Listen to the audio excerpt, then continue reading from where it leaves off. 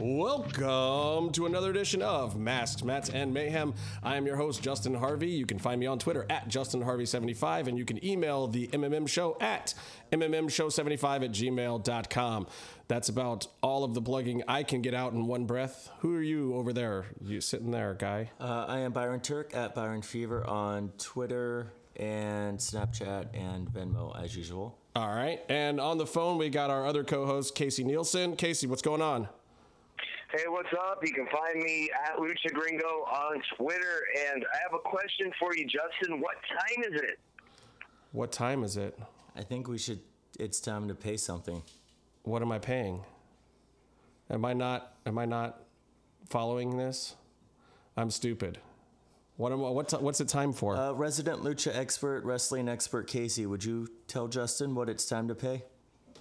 It's time to pay the toll, son. Oh, shit. Is it that time? Fuck, that's right. Joining us on the phone also today, right now, we have the fucking toll man, Kevin Cross. Kevin, are you there? I am. Good fucking evening since we're dropping F-bombs. Yeah, you know what? We worked really hard to earn an explicit rating a few weeks back. Casey, when he officially joined the show, really put us over very quickly into the F-bomb world. I think we got the explicit tag when you threw his face in our picture for the show. Maybe. Casey doesn't use Disney words. So I guess we all can get away with it now. But thank you for joining the show. I've just it's been brought to my attention that we're wearing shirts today that you're going to hate, Kevin, but I'll tell you about that later. So, anyway, I'm going to start right off with this, Kevin. We're going to talk to you, and for the people listening at home, we'll get to our Lucha review later, and we'll probably talk a little MMA with Kevin. But for those of you guys who don't know who Kevin Cross is, A, get out from under the fucking rock you live under, because this guy's beast. And B, you're holding a belt right now, aren't you? I am. I am the FSW World Heavyweight Champion, and I will be coming up on 1 year as the FSW champion in September, and I have also been undefeated for over 2 years in Future Stars of Wrestling, which is in Las Vegas. I have not been pinned or submitted. Jesus Christ, man! You've been holding on to that thing like what? You've been how many times? Every molecule in my body. Like how many times have you had to defend that thing? I'm defending it usually 2 to 3 times a month. If I'm lucky, it'll be 1 time a month, but that one title defense is going to be against somebody who is of very important stature, somebody like Brian Cage or Timothy Thatcher. We went to war.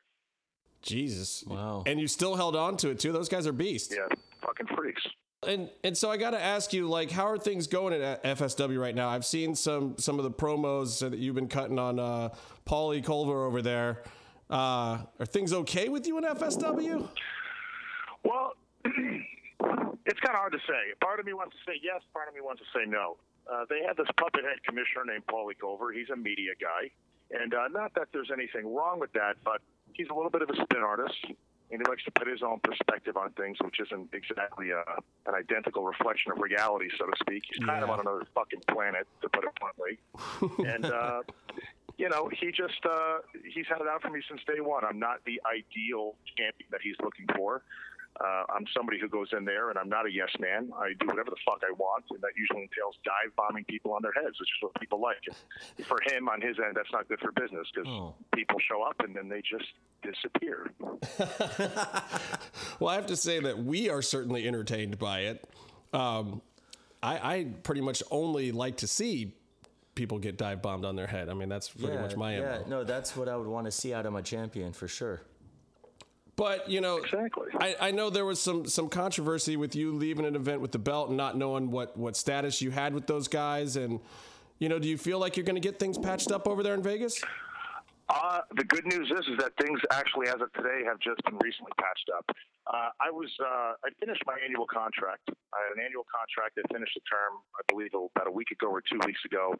And this Paulie Culver guy never reached out to me to re-sign a contract, although he was publicly saying that he was doing this. So, you know, he just basically kind of tried to drag the waters and say that he had emailed it to me, he had faxed it to me, he was publicly saying the guy's not returning my phone calls. He never reached out to me. And that's the honest to God truth. So I never really had an opportunity to re-sign a contract. But there was the other side of it, which I can't deny. You know, every single major company on the planet has been reaching out to me over the last fair to say about a year, and they put proposals out on the table, and I was just really waiting for the right one. I was waiting for the one that my heart was going to be into, and my contract was up. This guy's taking me around, and I did what any normal human being would do. I basically just assessed my options, and he took advantage of that and just tried to spin it in his own direction and try to basically hurt my integrity towards the professional wrestling audience. But things are good, and there's going to be a public statement released by FSW very soon regarding all of that stuff. But it's going to be in everyone's favor. There's some big things coming. Well, see, now, yeah, that sounds like an awful situation in general that's turned around into a good one, because it gave you a chance to kind of reach out and look around there, and a reason to. And hopefully, you know, a place that you've been a great champion for a year is some place that you still can call home to a certain extent, or, you know, stay friendly with. I'm sure you did a lot of work over there for those guys. Absolutely. This company gave me my break. It was the first platform that I had for people to see what I'm capable of and what I can do. So I'm very grateful for that. It's just a shame that it's just like any professional company. You know, these guys, they get this job, and maybe they've never had a job like that before, and that job becomes a part of their identity. And that's not who we are. And this guy's taking this job a little too fucking seriously, and he's going to be on a one-way ticket to the hospital in the very near future. Which is amazing to me, because you are like really not the guy that I would choose to get on the wrong side of, I don't think. Oh yeah, exactly. I mean, he's not exactly stupid. He's a very smart guy. So I'm expecting a couple of surprises along the way. He's kind of notorious for that. Oh, shit. So I'm just watching my step too as well. He's not the one who's going to be able to pull the trigger or anything, but he knows a lot of people, so we'll see. Yeah, I mean, you know, and I want to talk to you a little bit too about where you were looking around at other stuff, but I want people to get a feel for who you are before we get into some of that. So, like, give us a little bit of the rundown of, like, how'd you get into this whole thing? I mean, no one just wakes up in the morning and says, you know, I want to be the fucking FSW champion, or I want to be a pro wrestler. Like, there's got to be something that gets you to that point. Like, what brought you into this game in the first place? You know, honestly, ever since I was a little kid, the very first memory that I could ever recall was watching TV, and the Ultimate Warrior was pinning Hulk Hogan. And, you know, I was that memory was imprinted in my mind forever. I always grew up watching professional wrestling, always. It was something that I always wanted to be a part of. It was something I always wanted to do. But the family that I came up in, they were all competing in boxing. They were all competing in freestyle Greco-Roman catch wrestling, Volk, stuff like that.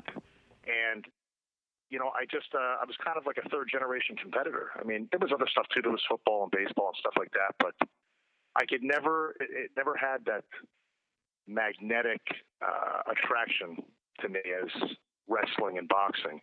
And, you know, just growing up in a family like that, it became second nature. And I found out at a very early age that I liked to hit people, and I didn't mind being hit.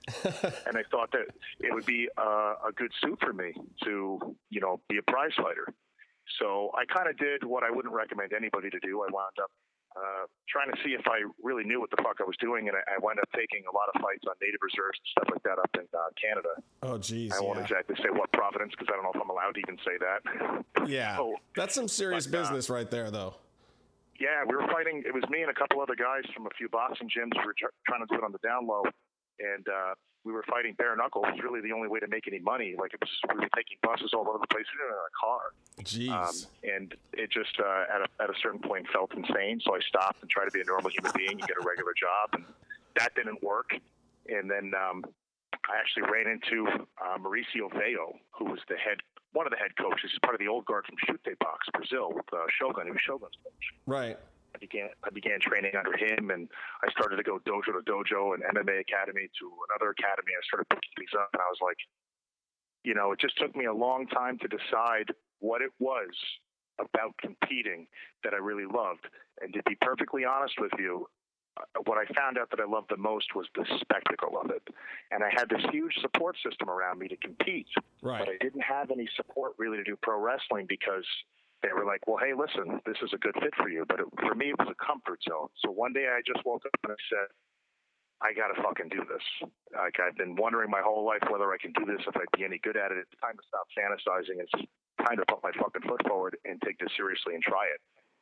it's been the most fulfilling experience I've ever had in my life. I love this business. Well, I gotta love it say, even more now that I'm a part of it. so far, it looks like it's definitely a pretty good fit for you. I mean, you're coming in with and people who haven't seen Kevin here. He's got a very considerable build, I'll say. He looks very intimidating.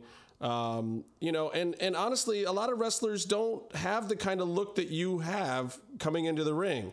And I've also seen some of your training videos, and I've kickboxed on myself, so I know what it takes to even just work a bag the way that you go at it. Like, you're not a guy who has any deficit in the ability to fight for real. I can tell that right off the bat. So when you see Kevin and he's coming to the ring, this guy looks like he's going to just tear shit up immediately. And you can tell that, like, you are one of those people that I can see have that real fighter spirit inside you. Like, how tall are you? What, 6'3", 6'4"? 6'4". Jesus. And what do you weigh in at? Where do you come in? My weight's actually been fluctuating a little bit lately because it's starting to get hot. I'm situated out of Vegas, but usually I'll wake up at 265, and by the end of the day, once I get my water in me and everything, I'm weighing in around 272. Ooh. Yeah. So not a cruiserweight. You're definitely up there with the big guys. Yeah. But you can move. You get around though too. I've seen you move like a cruiserweight almost sometimes. I mean, Absolutely. What was the in-ring training like once you started to go into the wrestling and to add those moves into your repertoire? Well, the very first person that got hands on me was Michael Modest, if you remember him from Noah. Oh yeah. Mm-hmm. And Michael was teaching out here at an academy here in Vegas, and it was really actually probably one of the best people for me to work with because Michael Modest has a legitimate background in wrestling. He understands the dynamics of it, so he was able to translate a lot of what I was thinking into what I needed to be doing. And he really didn't want to change me. It didn't really want to change how I moved or did anything. He was just kind of teaching me kind of how to translate, as I said. And I've just been very fortunate to be around a lot of really good people to kind of pick up the things that I needed to learn. And, you know, I when I get into something, I'm very obsessive. I'm very passionate about it. It's been a 24/7, 7-day-a-week thing for me. Everything I'm doing, whether it's eating, sleeping, training, watching footage, it's all for professional wrestling. I want to expedite the process to be in my mind where I think I should be. And a lot of the training, honestly, is mental. It's just being mentally prepared to get in there and do whatever it takes, whatever's necessary to be within that category, within that spot, to be on that show that you want to be in. And to answer your question directly, it was Modest. It was Michael Modest.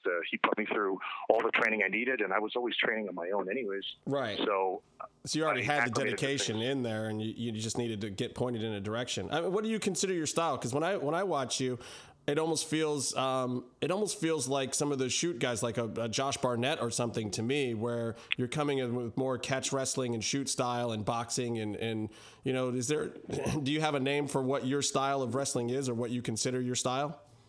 Absolutely. I want to say thank you for comparing me or even relating me to Josh Barnett because I've been a big fan of his. Yes, absolutely. I really believe that there is room right now within the industry to bring back Pancrase style of professional wrestling. Oh, great. I loved UWFI. I was living vicariously through guys like Gary Albright and Doc Death. You know, Steve Williams was murdering people. Oh, God, yes.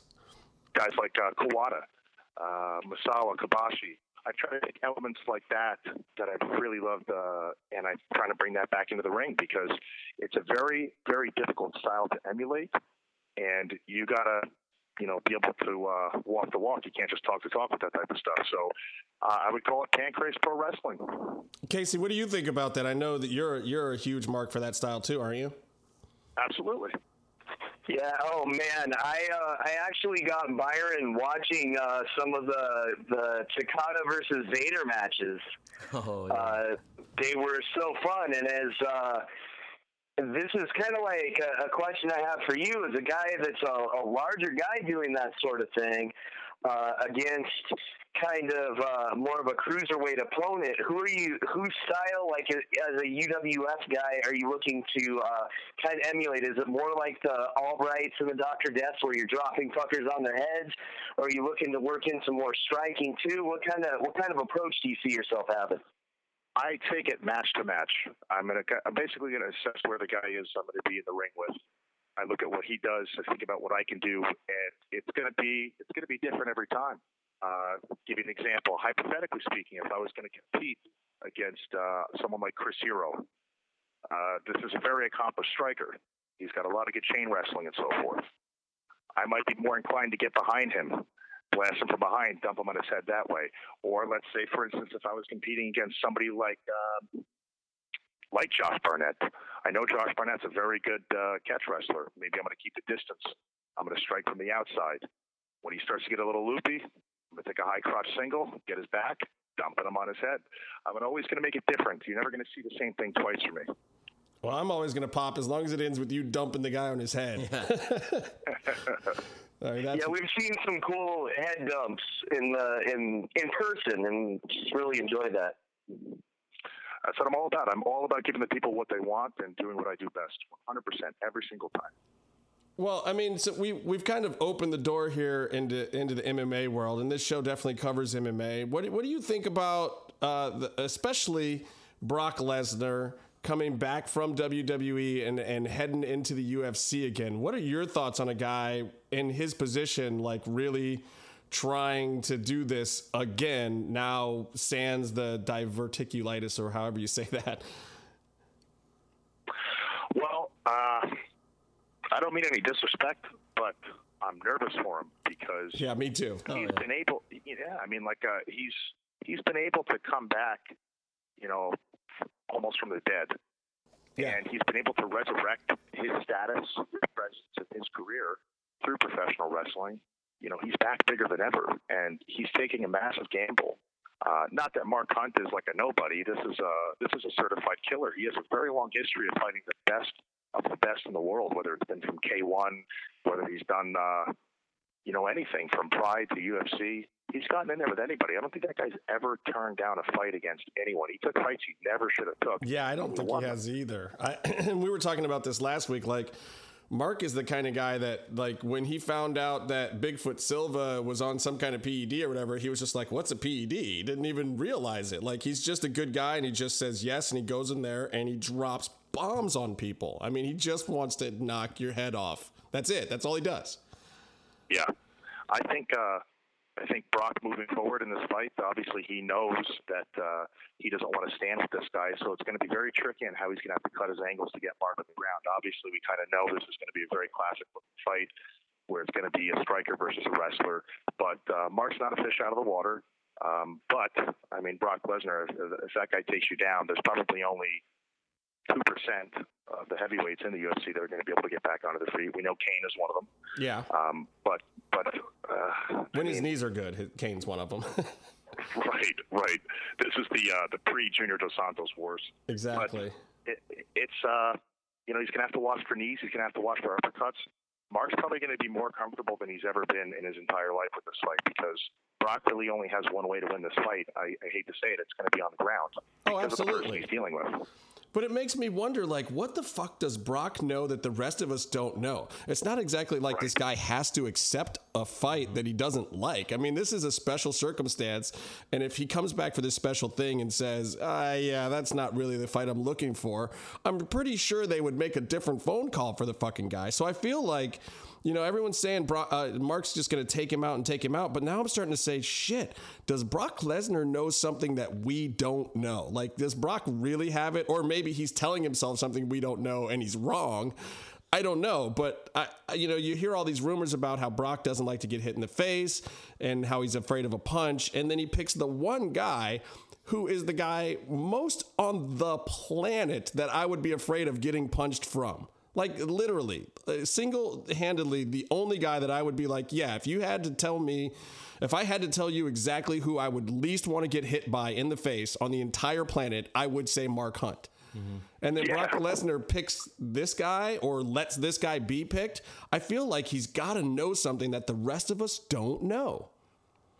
Yeah, totally. I agree with you. I know. I have it on good authority that he's actually been training jiu-jitsu like a fucking maniac for the last couple months. So maybe he's thinking that he's just willing to eat one or two shots to get in, and that he's confident that with his athletic ability and his strength that he's going to be able to exploit some footage that he's probably watched with his camp to get some sort of side choke or something on him. Yeah.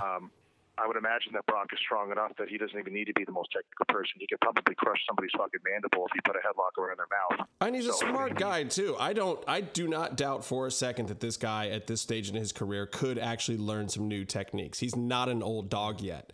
I mean, there's definitely still room for improvement, and he's got that kind of drive and determination that if somebody was going to come with something new and surprise you, I would put my money on Brock to be one of the guys that could easily do something like that. Well, is this his biggest payday for a return match? I gotta assume it is. I mean, now with UFC, they will disclose what he was paid the night of the fight. Mm-hmm. They won't disclose his bonuses and whatnot, so there could be plenty of back end money and pay-per-view points and shit that we'll never know about. Yeah. But I do know that the headliners on the cards already have their pay-per-view points set. And when they heard Brock was announced, they were ecstatic. I mean, it was like Daniel Cormier just hit the fucking lotto because he gets Brock Lesnar on his card and he's probably already getting 3 or 4 points on the pay-per-view. So, I mean, it's going to be huge, though. It's going to be huge. UFC 200 is really, really going to be huge. And I love the fact that, for a guy like me, and throughout the years, I've been a huge MMA fan and a huge wrestling fan since the dawn of time. I don't have a problem liking both. A lot of people have had issues with the crossover between the two and, what they kind of look like to the other side, what one side likes compared to the other side. I love the fact that these worlds are starting to reconverge together. For me, as a fan of both, I just pop through the roof. It also makes me pop for you, Kevin, because I love seeing the guys that come in that I know have some training. I love seeing the video of you. I think you were in the Syndicate gym or something out there in Vegas, kicking the bags. I got a really good working relationship with Syndicate. It's an excellent academy out here. Yeah, I mean, and I love that. I love hearing about the guys that are like, dealing with the MMA guys and bringing it into wrestling and vice versa. I think there's room for that crossover. I mean, it's part of why we do this show the way we do it. I just feel like that's where it's at. I don't care what kind of style it is, what kind of work it is. These are all athletes that are out there putting themselves on the line, and they're doing it for our entertainment, and they're risking themselves, and it's just badass on both ends, Byron right now is watching some video of you in the bad boy shorts, just whooping up on some mitts. I love it. Man, goddamn, the UFC with that Reebok deal. And I'm seeing you in these shorts. It pisses me off because, I was friends with the Tap Out guys and I love the bad boy stuff. It looks so menacing. And now people can't wear that shit to the fucking cage. It pisses me off so bad. That's a real shame. That actually was, I don't like to ever get too negative about it, but that was really like a major deterrent for me on trying to compete professionally at that level as well. I really didn't like how, from the outside at least, I'll say humbly, that the UFC is trying to monopolize all of the revenue that's coming into the company. And then, if they're in charge of that, then they really can delegate who's getting paid what, when, and why.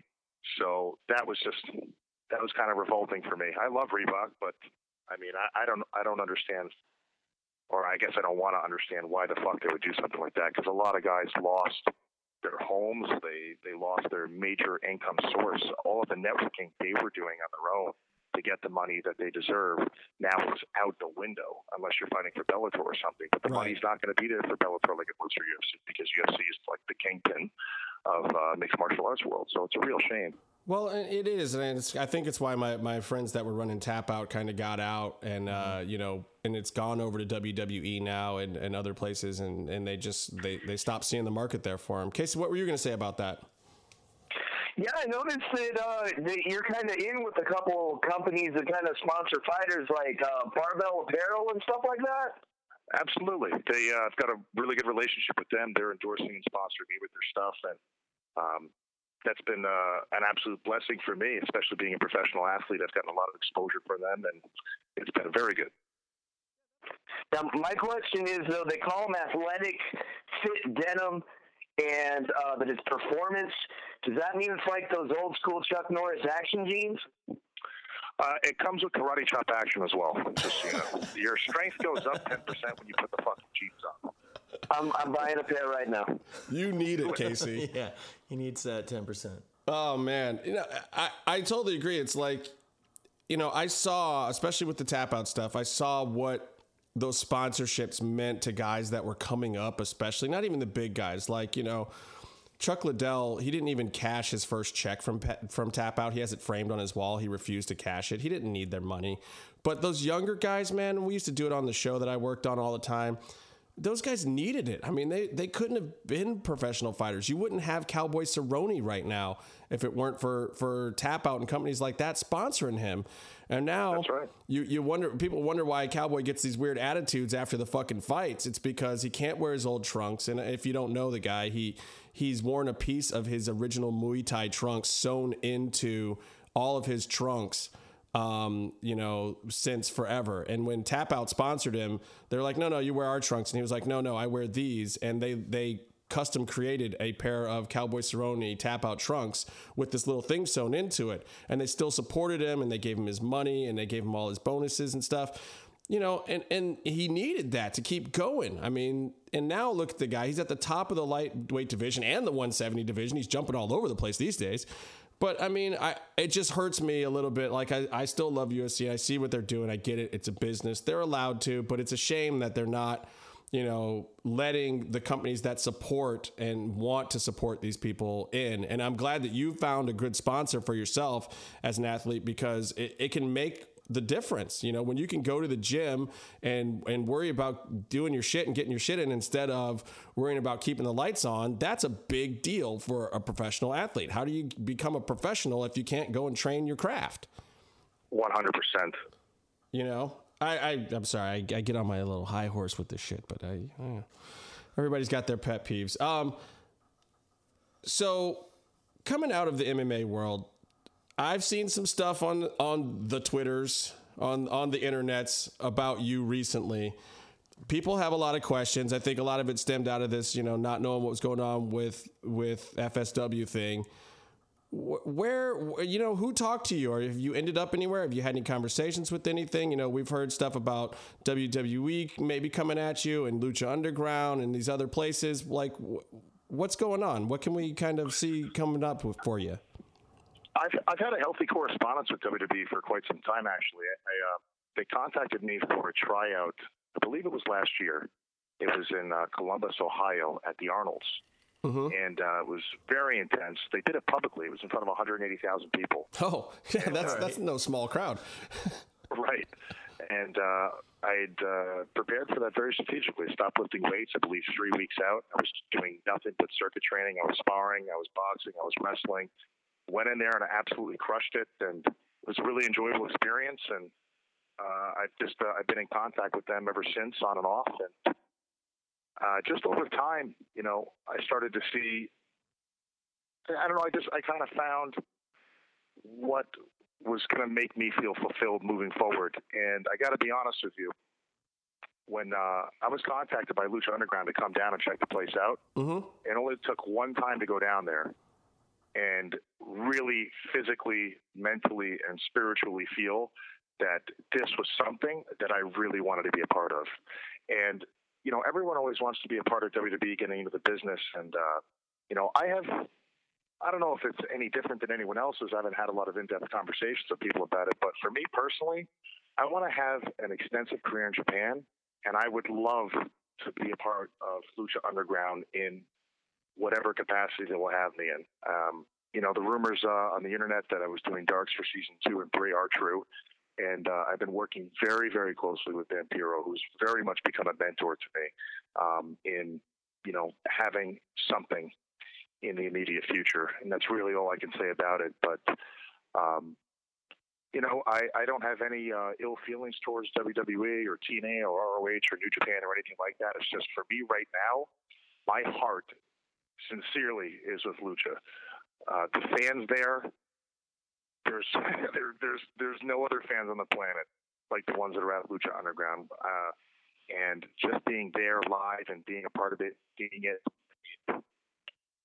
I'm very fortunate and very grateful to be a part of the professional wrestling industry at this present time. Because you go back and you watch stuff, like ECW, and you go and you watch crazy moments from WCW, like when Paul Heyman put the group together with Stone Cold and Medusa and the Brainbusters and Rick Rude. The Dangerous Alliance. You look at stuff like that, and from a fan standpoint, you're like, that would have been fucking awesome to be there and see that. And you're seeing all of these amazing moments throughout time, and you watch the Pancrase, and you're like, could I do that? Would I be able to do that? Or wouldn't it just be awesome to be there live? And you feel like you're watching history in the making. Every single time I've been at Lucha Underground, without being over dramatic, I really feel like Lucha Underground is doing something historical for the industry right now. I think all of us right now being alive while this is happening and not watching old footage of Bockwinkel and Ray Stevens and going, oh, that was cool. This is where we're seeing something right now that people are going to be looking back on, honestly, in 60 or 70 or 80 years going, I wish I was around for that. We were all there for that right now. And that's really something special. Yeah, and I got to tell you that we agree with you. I was the biggest wrestling fan for a long time. And like I said, I'm MMA and wrestling fan. And there was a point in time, and anyone who listens to this show regularly knows it, where I left for a while. I left. I was a huge mark. I don't even know if I was a mark, but I was a true fan, is what I would say. Not a mark, a true fan, and a supporter. And I was a big ECW and WCW guy as well. And I left for a long, long time. And then I heard about Lucha Underground coming through the grapevine, and I was just like, I have a feeling that they're saying the right things right now. They're saying Mark Burnett and Robert Rodriguez, and they're bringing in Krista Joseph, and they're going to do something here. And I didn't know exactly what it was going to be. I didn't know if it was going to be cheesy, if it was going to be too schlocky. I didn't know if Robert Rodriguez was going off the rails here or spending money that he couldn't afford to spend. Yeah, it was another gimmick wrestling show, like Wrestling Match, like right. Wrestling Society X. How long are they even going to be here? Right. And it was a little scary at first, but I was like, you know what? I'm going to give this one a shot because, I miss what ECW especially meant to me back in the day. I got on early, but I was born in Cleveland. Philly wasn't that far. Pittsburgh, the places they were running shows. So I got to go to a lot of those shows. It meant something to me. Those more blue collar, rough guys like that. That's where I was from. So it meant something to me. And then I was like, I heard about this Lucha thing. I was like, I've watched some CMLL and I've watched some AAA, and I was like, I appreciate the performers, but how they're working it doesn't quite work for me. So, I'll respect it, but it's not really my thing. Then I watched the first few Lucha Undergrounds, and I was like, what did I just experience? I didn't say, what did I just see? I didn't say, what was that wrestling that was just on? I said to myself, what did I just experience? And then I found out Byron and Casey were going to shows, and I was like, put me on a fucking list. Who do I got to blow? What do I got to do to get into a fucking show? Because I want to go see this shit. Just like back at the fucking ECW arena when I was getting beers spilled on me as a teenager. I want to go see this shit and see what the fuck's going on. I went to one show and I was like, oh my God, this place is my home.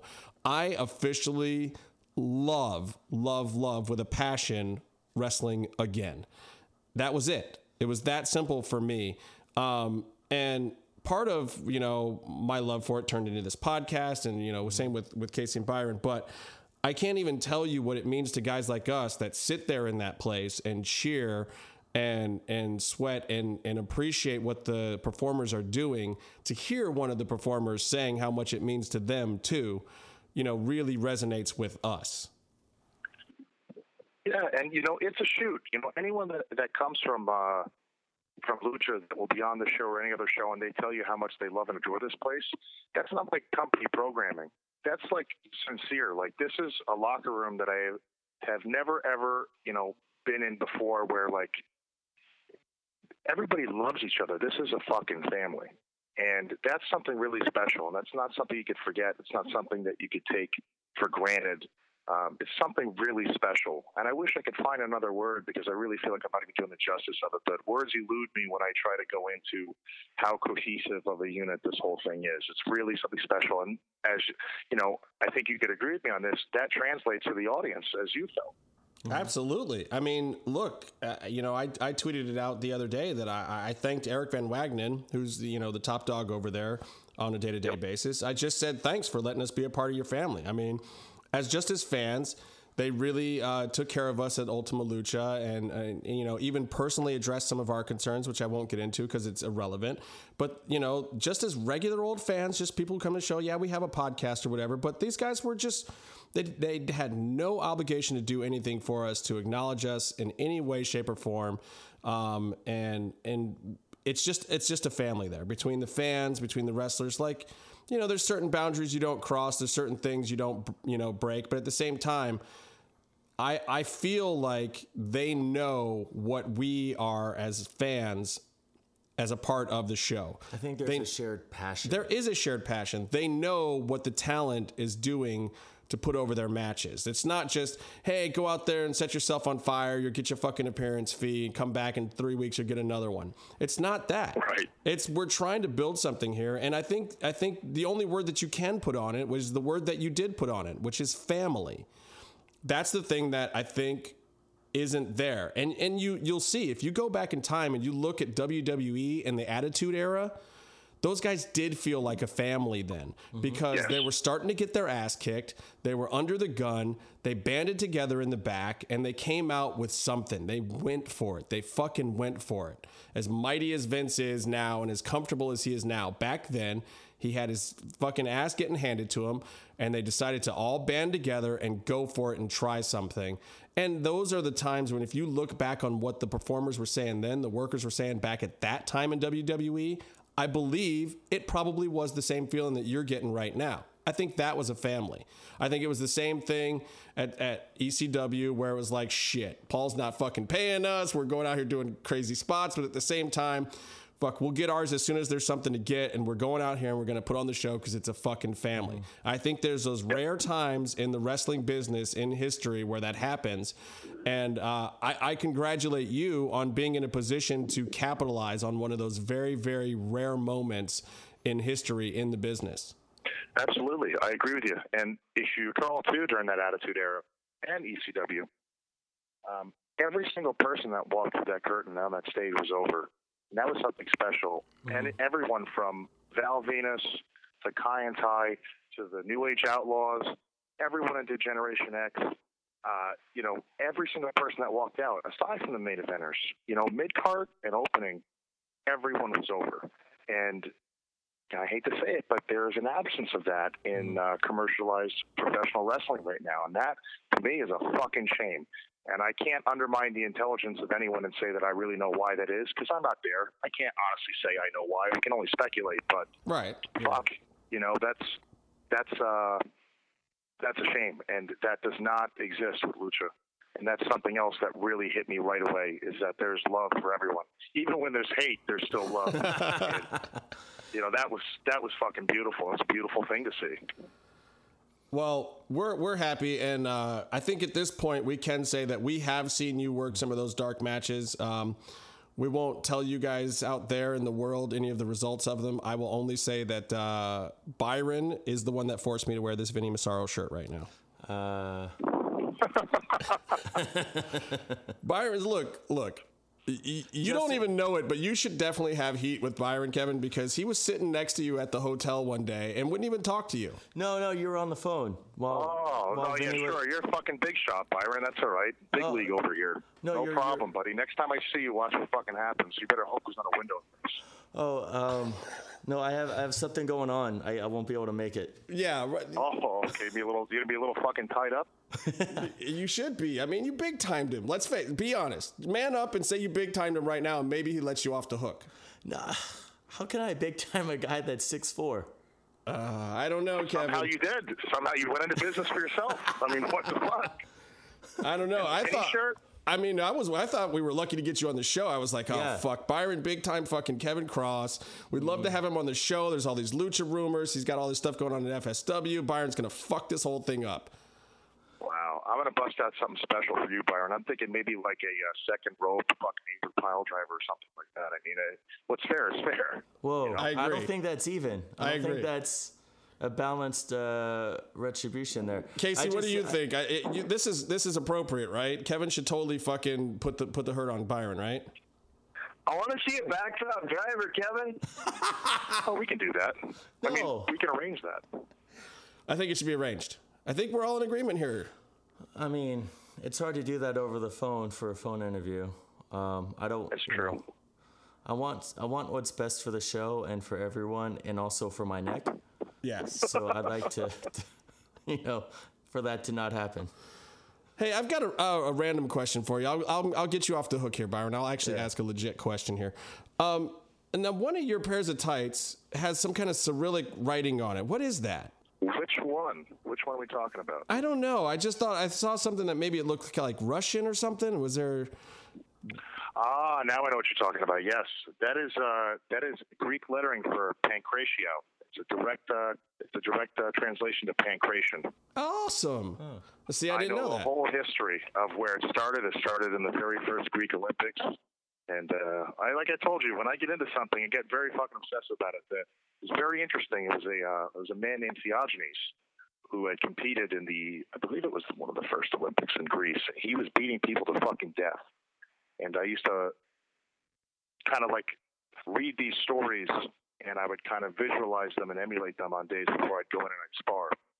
And it was kind of like a figure that I would look up to. I imagined how he was and so forth. And I just decided to kind of bring that part of myself into the ring as well. Since we're doing the pancration stuff, I decided, you know what, I have my UWFI heroes like Volkan and Kosaka and Boss Rutan, of course, as I'm sure you've probably seen a little bit of that over at the temple. But, I decided to take it back and really get to know and understand where pancration came from. So that's what you saw. See, look at that. And I'm normally a very knowledgeable person in that department, and I had no fucking clue. But I was like, I have a feeling this means something, so I'm going to ask Kevin about it. That's fucking amazing. Like, you are definitely a guy who does his homework, and you're seriously fucking into it. Absolutely. And speaking of origins, we got to ask you, we would look like complete idiots if we didn't ask you this fucking question. Where does the Toll Man come from? So, in my first 2 or 3 months, I was competing with someone out here in Las Vegas. And I basically got on the mic and I had said something along the lines of, everybody wants to walk around here and play the role. Well, guess what? Kevin Cross is on the scene, and now everybody's going to pay the toll. And the audience ran fucking nuts with that. All these monikers and aliases that I've had, I wasn't coming up with them on my own. It's the Vegas pro wrestling scene, and a little bit of Oregon, actually, because I was out in Portland for a while as well. Mm-hmm. They gave all that to me, and they just came up with the Toll Man. So I decided to roll with it. They were calling me Toll Man for 2 or 3 months. So I said, fuck it. You know what? This is who they want me to be. I'll give it to them. That's what they want. That's what it is. That's honestly, that's the way you should get a gimmick. It's way better, than somebody, at least a nickname. A gimmick maybe a writer needs to just to fit into the story the right way. But at the same time, writers coming up with names Casey, give me what the worst gimmick of all time in your opinion is. What do you think, Case? Oh, worst gimmick of all time? Shit, man. It's the gobbledygooker, man. And that was the Guerrero under there. Oh my God, that's sacrilege. The gobbledygooker. It's pretty good. When I was a kid, my parents would rent me a tape sometimes for the weekend, and I would get these old WWF pay-per-views. And as a kid, I remember watching what was it, Survivor Series or whatever, and the gobbledygooker came out. And even as a kid who didn't know anything, I knew that wasn't right. That wasn't good. That wasn't a good gimmick. And some people are going to kill me for this. I could not stand the earthquake gimmick. What? I didn't like earthquake. What? See, exactly. People are going to kill me for this. I didn't like the earthquake gimmick. That wasn't even his worst gimmick, Justin. What was his worst gimmick? Earthquake? You don't remember? What were they called? Do you remember the shark in the Dungeon of Doom? No, it wasn't even that. It was Golga? Oh, Goldust? Do you think it's the worst? No, Golga. When he was in the Earthquake's other gimmick. in Attitude Era. Oh, like Goldust from the fucking Oddities with the mask? Yeah. Dude, the Shark was worse. When he ditched the gimmick, he had to do a promo saying, "I am a man, not a fish." You have to clarify things sometimes. You see what I deal with, Kevin? You see what I deal with every week? This.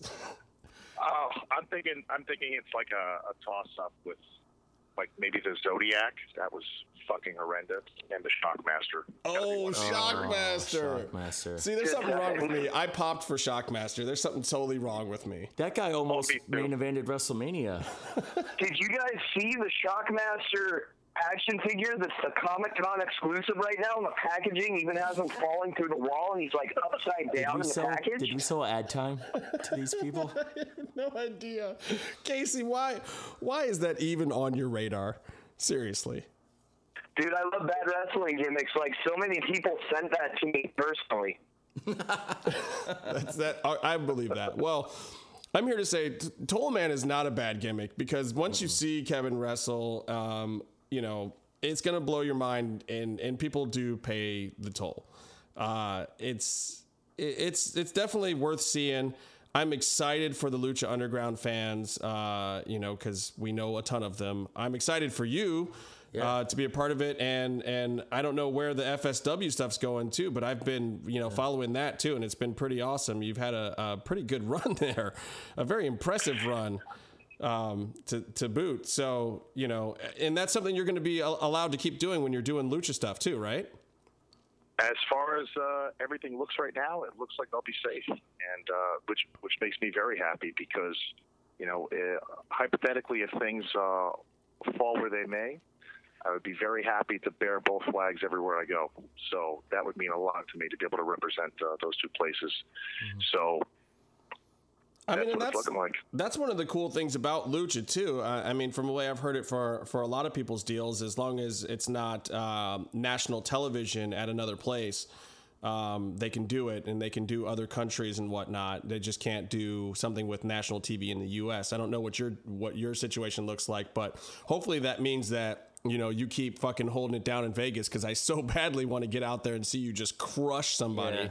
Yeah. And it's not very far from L.A., so we'd love to come out and see you just put the hurt on somebody out there in Vegas. I'm excited. You guys let me know when you're going to be on your way, and I'll keep you posted on the dates, and I'd love to have you down here, and it'll be a fucking massacre if I know you guys are coming. It'll be a little something special. That's all I want. I mean, and you know, and if some of that massacre happens to spill out into the crowd and end up on Byron, we're Casey, fine with that. Like, if you want to crush Casey's head, what did I do? we could put it on the podcast. He's fine with Casey. It's This is what we're going to do. I'm going to FedEx you guys some fucking ski masks, and when I hold up the sign, you come out of the audience, right? Bring your chairs, right? We'll play ball. Sounds perfect. Sounds like how I used to do it in Cleveland. I think we need to specify whose side we're on when we enter the ring with the chair. We're in business for ourselves. They're going to be on my side, but you're not going to be on my side. I like this. I think this works. Yeah, we got to keep discussing this. It works great for us. Look, Kevin, don't feel bad for me and Casey. We have other co-hosts lined up. There's people in a line. You know, Jimmy wants to fucking do it. Brandon will do it. There's lots of guys who will definitely fill in for Byron if he happens to get murdered. We're fine with a snuff film. But who's going to take care of my cat? We'll take care of your cat. Your cat's over. My cat doesn't like I'll take care of your fucking cat. Oh. I like it. I think it's settled. Now I'm going to get my ski mask. All right. Well, Kevin, thank you so much for being on the show. Is there anything you want to plug, brother? I have a YouTube channel. It's simply titled Kevin Cross. There's a lot of free footage on there. I think there's like anywhere from 50 to 60 videos that are up on it from the very first time that I started matches, promos, etc. By all means, check it out. Also on Twitter. Twitter handle is Across the World, AKROSS the World. Also have an Instagram account, Kevin's Gonna Kill You, because I really fucking will. And I advise you guys to check it out. And thank you very much for having me on the show. It was an absolute pleasure. Oh, dude, it was great having you on. And you have a standing invitation to come back anytime you want, talk about whatever. And obviously, you know, if you do debut on TV for Lucha Underground, we certainly have to have you back then. But until then, dude, seriously, open invitation anytime. You want to come on, like you watch a good fight, you watch a good wrestling match somewhere, you want to talk about it somewhere, you call us up, you're on the show. You got it, brother? I got it. I definitely will take you up on that. Absolutely. Thank you very much, Kevin. We will talk to you soon, and we're going to get back to the rest of our podcast here about this new episode of Lucha Underground. Thanks, brother. Awesome. Thank you.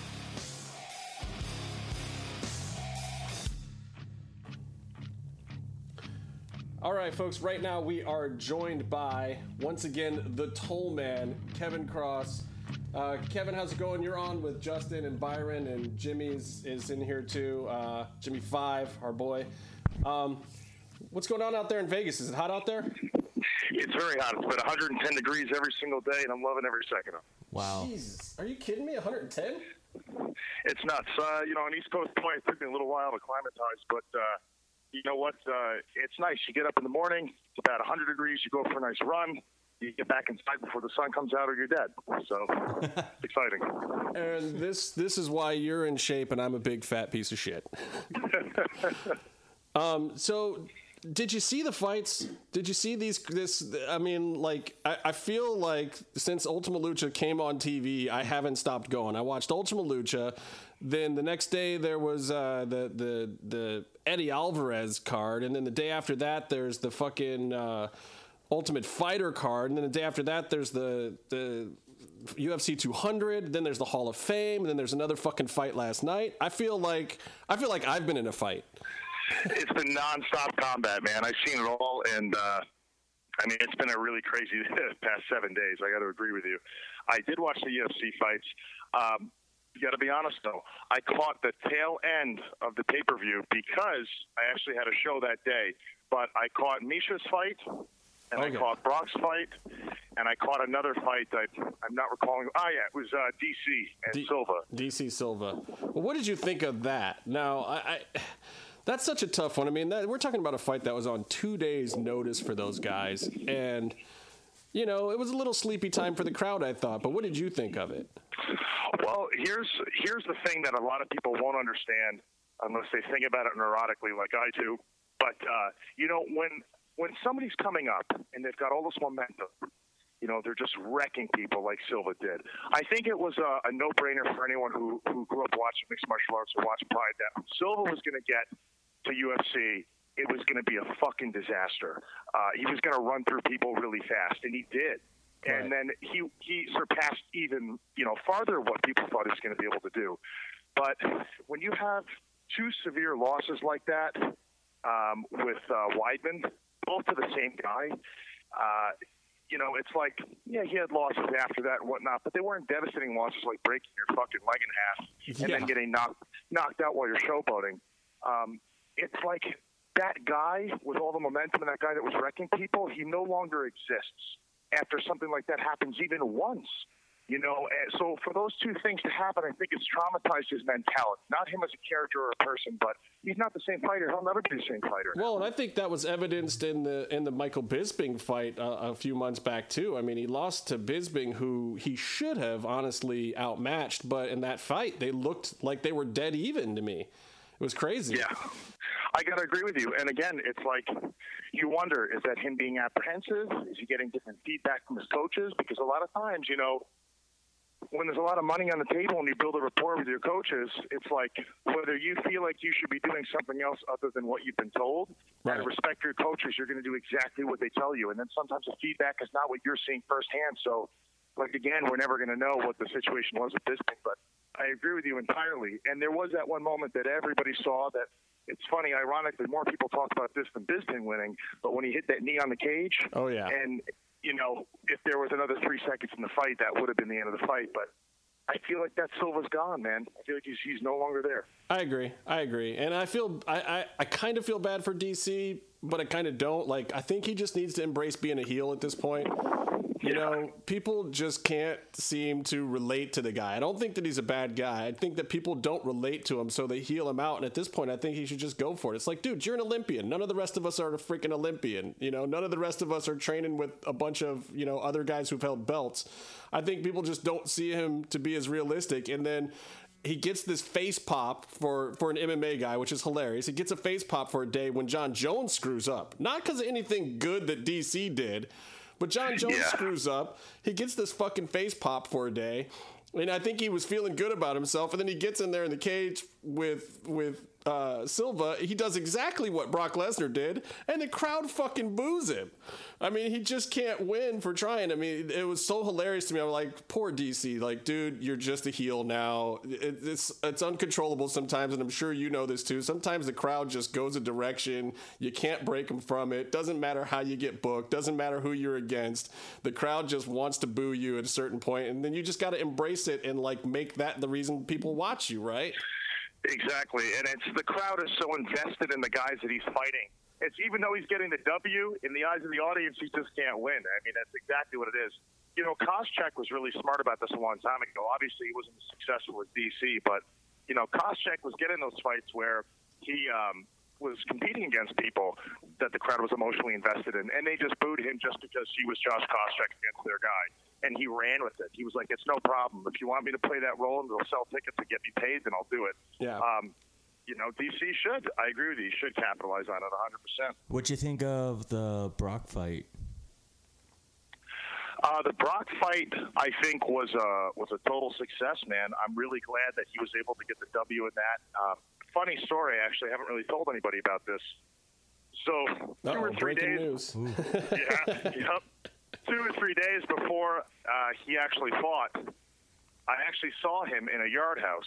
It was in Las Vegas here. It was at Town Square. So he's sitting down, and I walk in, and I've got a Lucha Underground sweater on.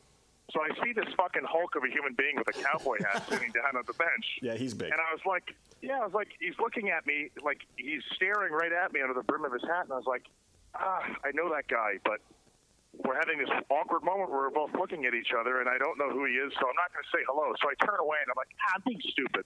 So I turn back around, and then he stands up, and he's still looking at me, and I'm like, oh, fuck, that's Brock. He starts walking away. I had met Brock maybe 5 or 6 months ago on the Hell in a Cell loop. I had met him backstage. Right. I doubt he'd remember it was me. Maybe it was just the hoodie. I don't know what it was. But it was kind of like that moment, like the quickening in Highlander when the two immortals both walk into the room and they're like, they sense that something is fucking wrong. You know, it's like, you know, Connor and fucking the Kurgan inside the church. They just know that they're there before. Anyways, it was funny. But the reason I bring it up is because when I saw him, and I've been around professional athletes my entire life, I've cut weight before. If you guys saw in person how lean he was, it was very evident that this guy was doing nothing but conditioning. I mean, Right. He was extremely lean. He was like, when people lean out and they're healthy, they got like a glow to them. There's an energy to them. And I was like, fuck, I know exactly what he's going to do. It's exactly what I thought he was going to do, what I told everyone he's going to do. He's going to blitz for that takedown. He's going to shoot low and try to cut off the angle. And I'm glad it worked. I'm really glad it worked. And you did. You called it right, man. You said it here on the show that's what you thought was going to happen. Me and J-Man from The Last Real Heels on our podcast the week after that, we kind of backed it up too. I just really felt like, dude, he's not going to take this fight if he doesn't know something that the rest of us don't know. And what he knew was that he's in the shape to just get in there, survive a couple punches, because he did survive a few punches. Yeah, he took a real good one. Yeah, he took a couple real good ones, which I was proud of him for, because people have always criticized him for not having the strongest chin or being afraid to take a punch, this, that, and the other thing. And I mean, he got right in there. He did exactly what he was supposed to do. He took him down on the ground. And I'm going to say this about the fight, that the second round wasn't pretty, but I don't think it was his fault. And I'll get into that later in the podcast, and I'm not going to waste your time with it. But I have a theory about why that second round wasn't what Brock should have done. But you were absolutely right. That was the game plan. That was the way for him to win. You said that he had been working on his jiu-jitsu, and you know, a couple other people asked me, like, why do I think that Brock could possibly win? And everyone was like, dude, you're supposed to be an MMA mark. You're supposed to be the guy who keeps it real between wrestling and MMA. And people are looking at me like I'm an idiot. Like, why are you picking Brock? And I'm just like, dude, I just feel like, you know, he is an MMA fighter too. Yeah, he's a wrestler, but he's got something. There's something behind what he's saying right now. And that's not the kind of guy at this stage in his life that is going to take this fight if he doesn't feel like he can really win. These guys who get a bunch of money, there's no, like, he could be GSP right now. He could be sitting somewhere on a fucking ranch driving a four-wheeler all day long and not doing any of this shit. He doesn't need the money from Vince. He doesn't need the money from Dana. He doesn't need the money. Well, you could have picked any opponent too. I agree with you 100%. So for a guy like that to get up off the couch, we haven't seen his ass at all since WrestleMania. Vince couldn't get him up off the couch. Vince ran out of days on his contract for the year. Vince couldn't say, dude, I'll give you a nice car if you come back and do a couple TV appearances for. Like, nothing was getting this guy to move. And then all of a sudden he's like, yeah, I want to take some hits in the face from Mark Hunt. Like, you don't say that unless you know something that the rest of us don't know. And what he knew was like, dude, he's feeling good. He's finally over the thing, the diverticulitis. He really wants to get back in there and show the world that he's still got something in the tank. And you were right, man. You were right. I give you all the props in the world. You had a feeling about it. I agreed with you, and I was really happy to see that win. And I don't feel bad for Mark Hunt at all. Like, Mark Hunt had an off day. Everyone knows why he lost. I don't think it hurts his stock one single bit, and it would have crushed Brock's. Yeah, and he even apologized for it. I agree. Too. Yeah. I still can't get used to seeing how big and strong Brock Lesnar is and how fast he moves. Have you ever seen him in person? No. Oh my God. I met him once when I did a spot. I was doing audio or something on Ultimate Fighter the season that him and Junior coached. And when I met Brock, and I was standing next to Matt Hughes, who I've done a bunch of stuff with. Matt's about my size, but bigger, tougher. And then Brock walks up, and I was scared. Like, I wanted to stand behind Matt. I didn't know quite what to do, and like Brock was literally 2 or 3 of me put together into one human being. And he was being nice, he was being pleasant, and still, I was slightly scared. And I will say this, that Kevin, if you and Brock ever do have that quickening moment, if that ever actually does go down, please, dear Lord, I will pay any price in the world to be there for that. I don't care if it's in an alley, in a ring, in a cage. Like, I will pay $1,000 a ticket for that. I feel it in every single molecule of my body that match will get booked somewhere, someday, someplace. I absolutely know it. I know it's going to happen. And it's going to be a funny story to tell him too. Like, I don't even know if he recognized me as the person from there or not. But at the time I was there with my wife, and she's just like, "Don't you think you should go say hello? You guys are in the same industry." I said, "Hey, he's cutting weight, and I just ran into him in a restaurant, and I think it would be the longest-winded hello and do you remember me that he really doesn't need right now. The guy's fighting you fucking 4 days." Yeah, the cutting weight thing, too, and a lot of people don't realize that Brock is one of the heavyweights that cuts weight. There's plenty of them that sit around 245 all the time. He cuts down to 265, which is amazing. Like, people think that fight, they were evenly matched in weight, but Hunt probably actually sits right around 263, 264. He walks around at that. He doesn't cut shit. Brock cuts down to that weight and was probably back up at like 280 for the fight or more. Especially with the new weight cutting policy. Brock's just quite possibly one of the most intimidating humans I've ever actually laid eyes on. Miesha Tate. What do you think about? I did not expect this one to go that way. I did not call this fight right. I will not lie. Amanda Nunes did some things out there that I wasn't expecting. You said you saw a little bit of that one. What did you think of the ladies? It was really hard to watch. I got really behind Miesha Tate. She's like I feel like she's the biggest underdog in the women's sport right now that I know of. Because all the time. Yeah, man. She's had a really storied career of ups and downs and all kinds of shit. And, finally when she got herself to the big dance and she beat Holly Holmes, which was going to be the next fucking Terminator of the women's division, I chalk it up to this.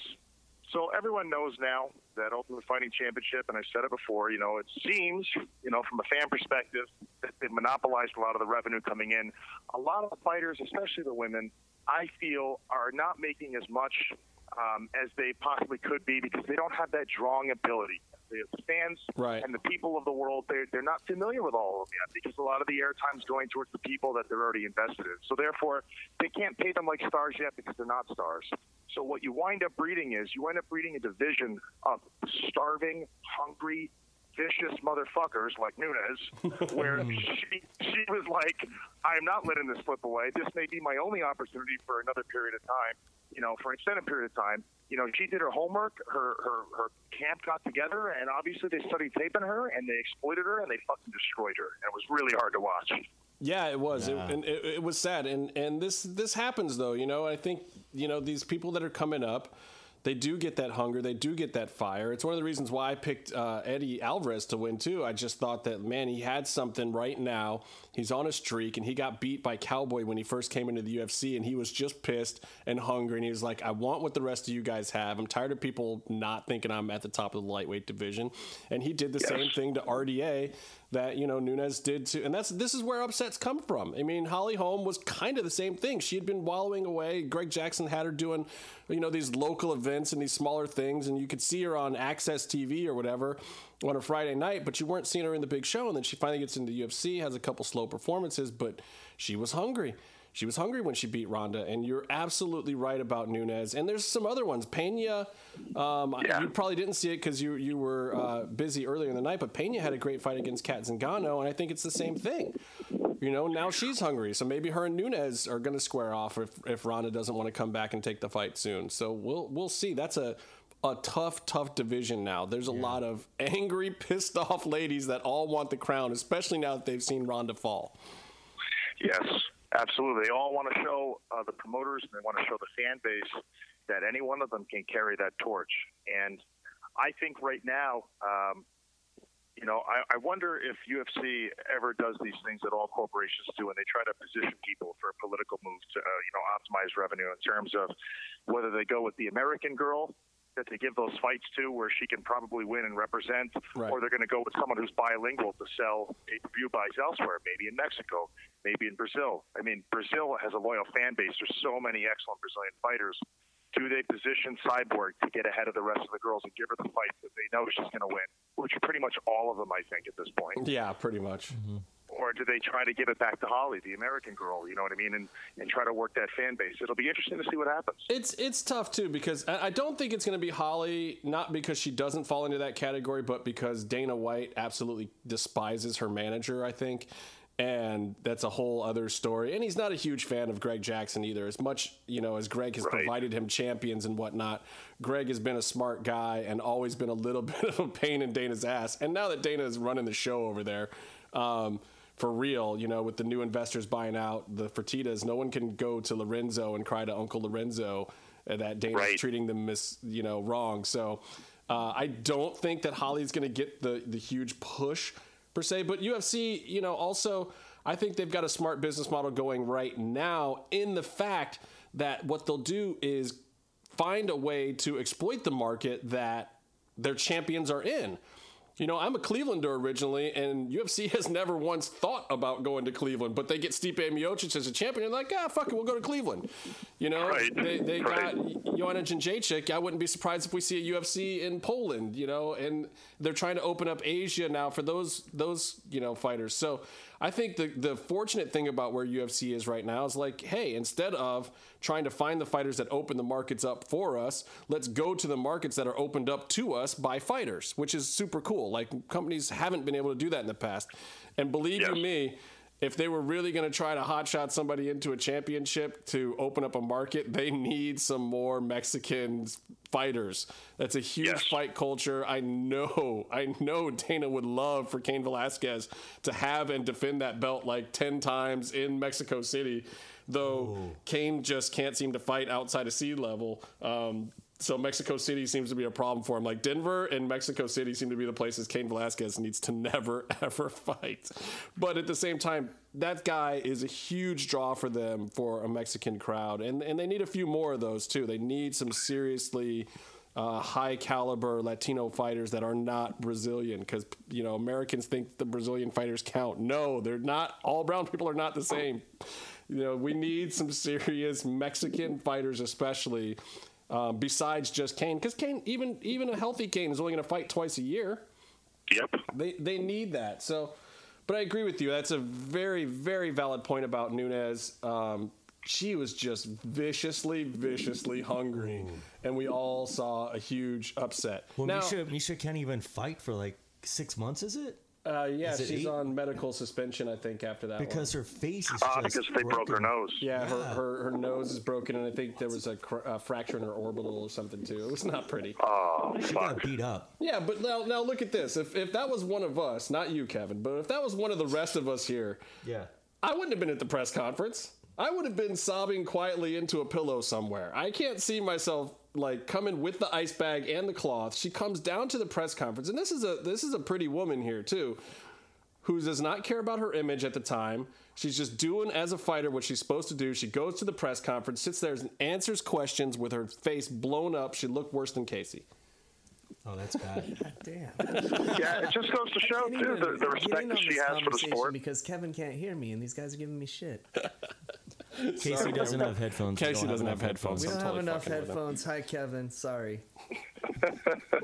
I hear you a little bit. What were you gonna say? Kevin said that he hates your guts, Casey. Oh, I'm sorry.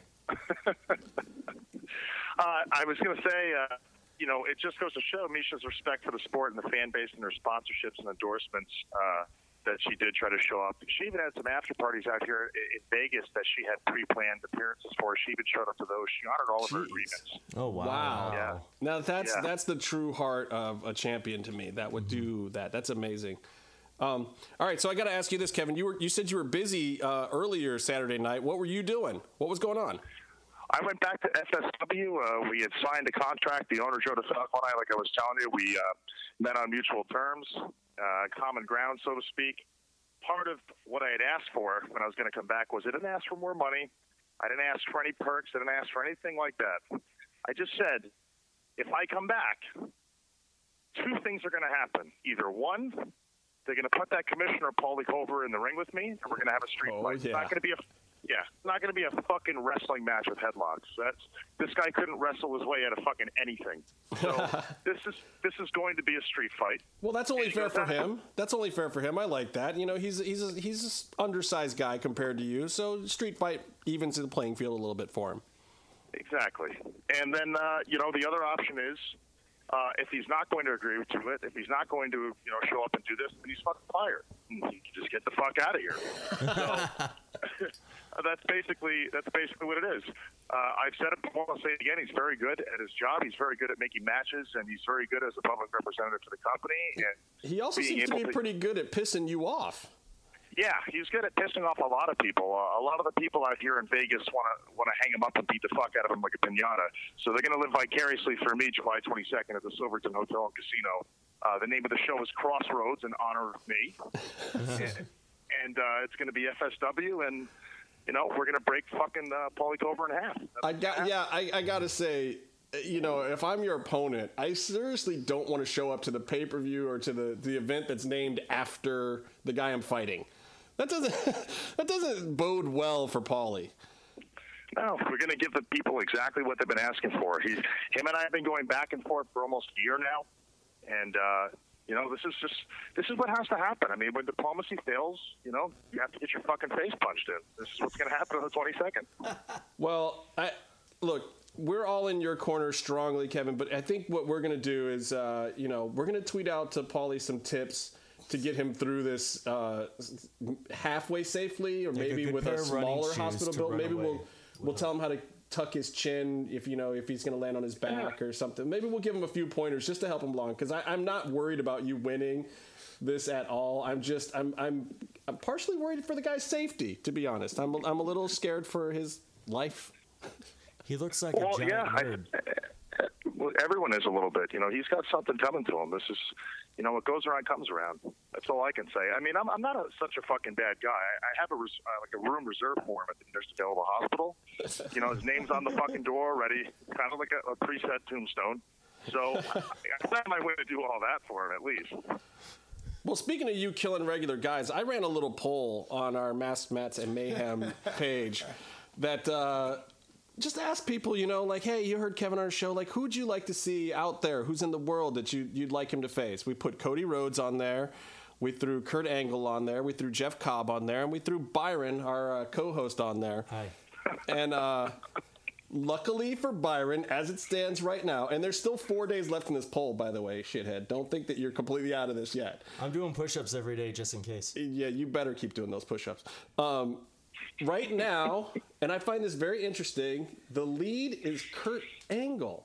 By how many votes? Because I haven't voted yet. Well, then get on the freaking internet and vote, man. Right now, 36% of the people who have voted have said Kurt Angle, followed by Byron and Jeff Cobb tied at 22%, and Cody Rhodes in third at 20%, and everyone knows Cody's going to Bola. So after Bola, let's get him in the ring with Cross and get him beat up. Excellent. But what do you think about this Kurt Angle thing, man? I think that's an awesome name to just be thrown around, to be bandied about with the likes of the Toll Man.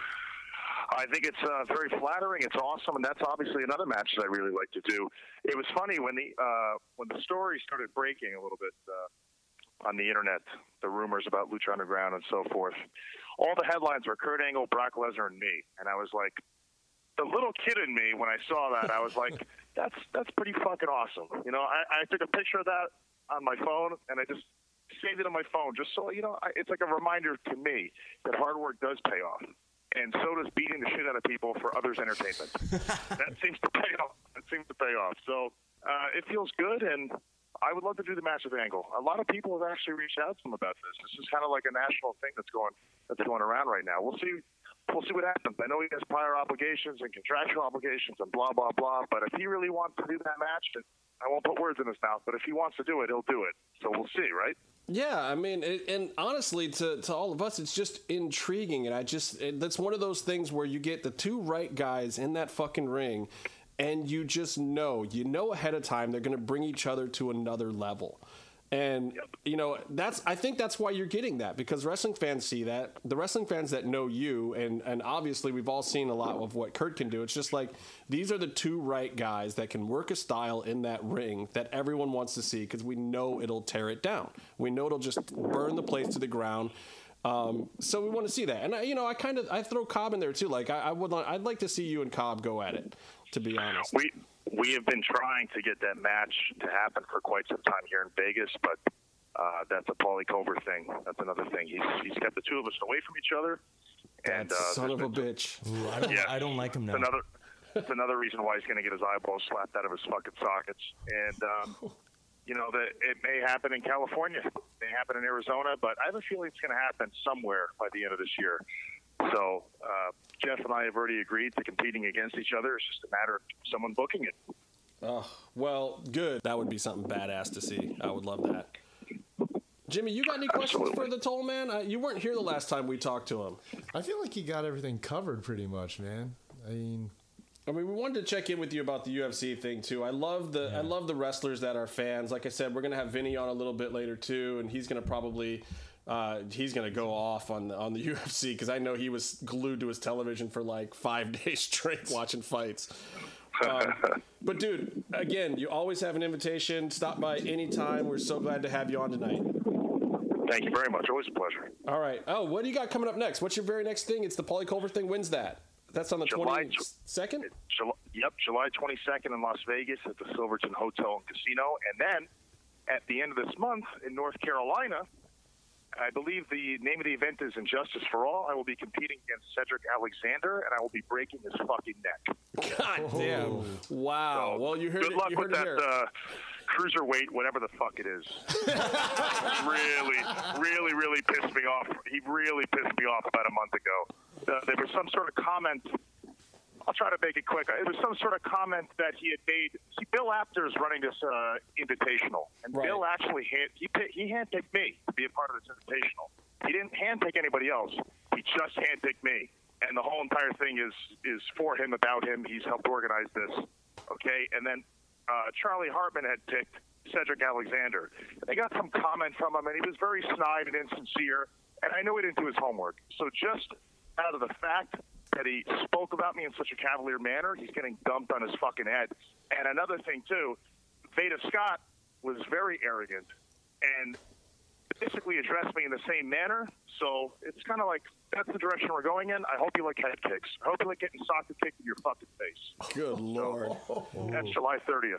July 30th. Okay. Well, this month seems like it's going to be full of fireworks, and most of them are going to be coming from the feet and hands of Kevin Cross. Dear right. Lord. Well, I hope for Byron's sake that he doesn't win that poll and never has to stand across from you in any kind of negative way. Byron's up to 24% right now, by the way. Oh, people are voting as we speak right now to make this thing happen. Dear Lord. But I want to see the Kurt Angle thing, guys. Don't fuck this up too bad. I want to see Kurt Angle's neck get snapped. Yeah. Maybe it can be a three-way where it's Byron versus Kurt and Kevin Cross. Oh, sorry, Byron. Fuck. Yeah. Hey, look, Kurt broke his neck a couple times. Maybe that'll help you. No. All right. Well, we're going to go and we're going to talk about this UFC sale a little bit. But thank you so much for joining us again, Kevin. We really appreciate having you on. And after this season of Lucha Underground Wraps, we're gonna be doing like a retrospective from season 1. We're going to talk about a lot of the season 1 episodes. So maybe we'll have you on to talk about some old Lucha Underground and what you thought of season 1 when everyone was just discovering this product for the first time. That would be awesome. I'd love to do it. All right, great. Thanks for talking to us, Kevin. We will get at you soon, brother. My pleasure. Thank you. Until next time, stay calm and stay in the mix.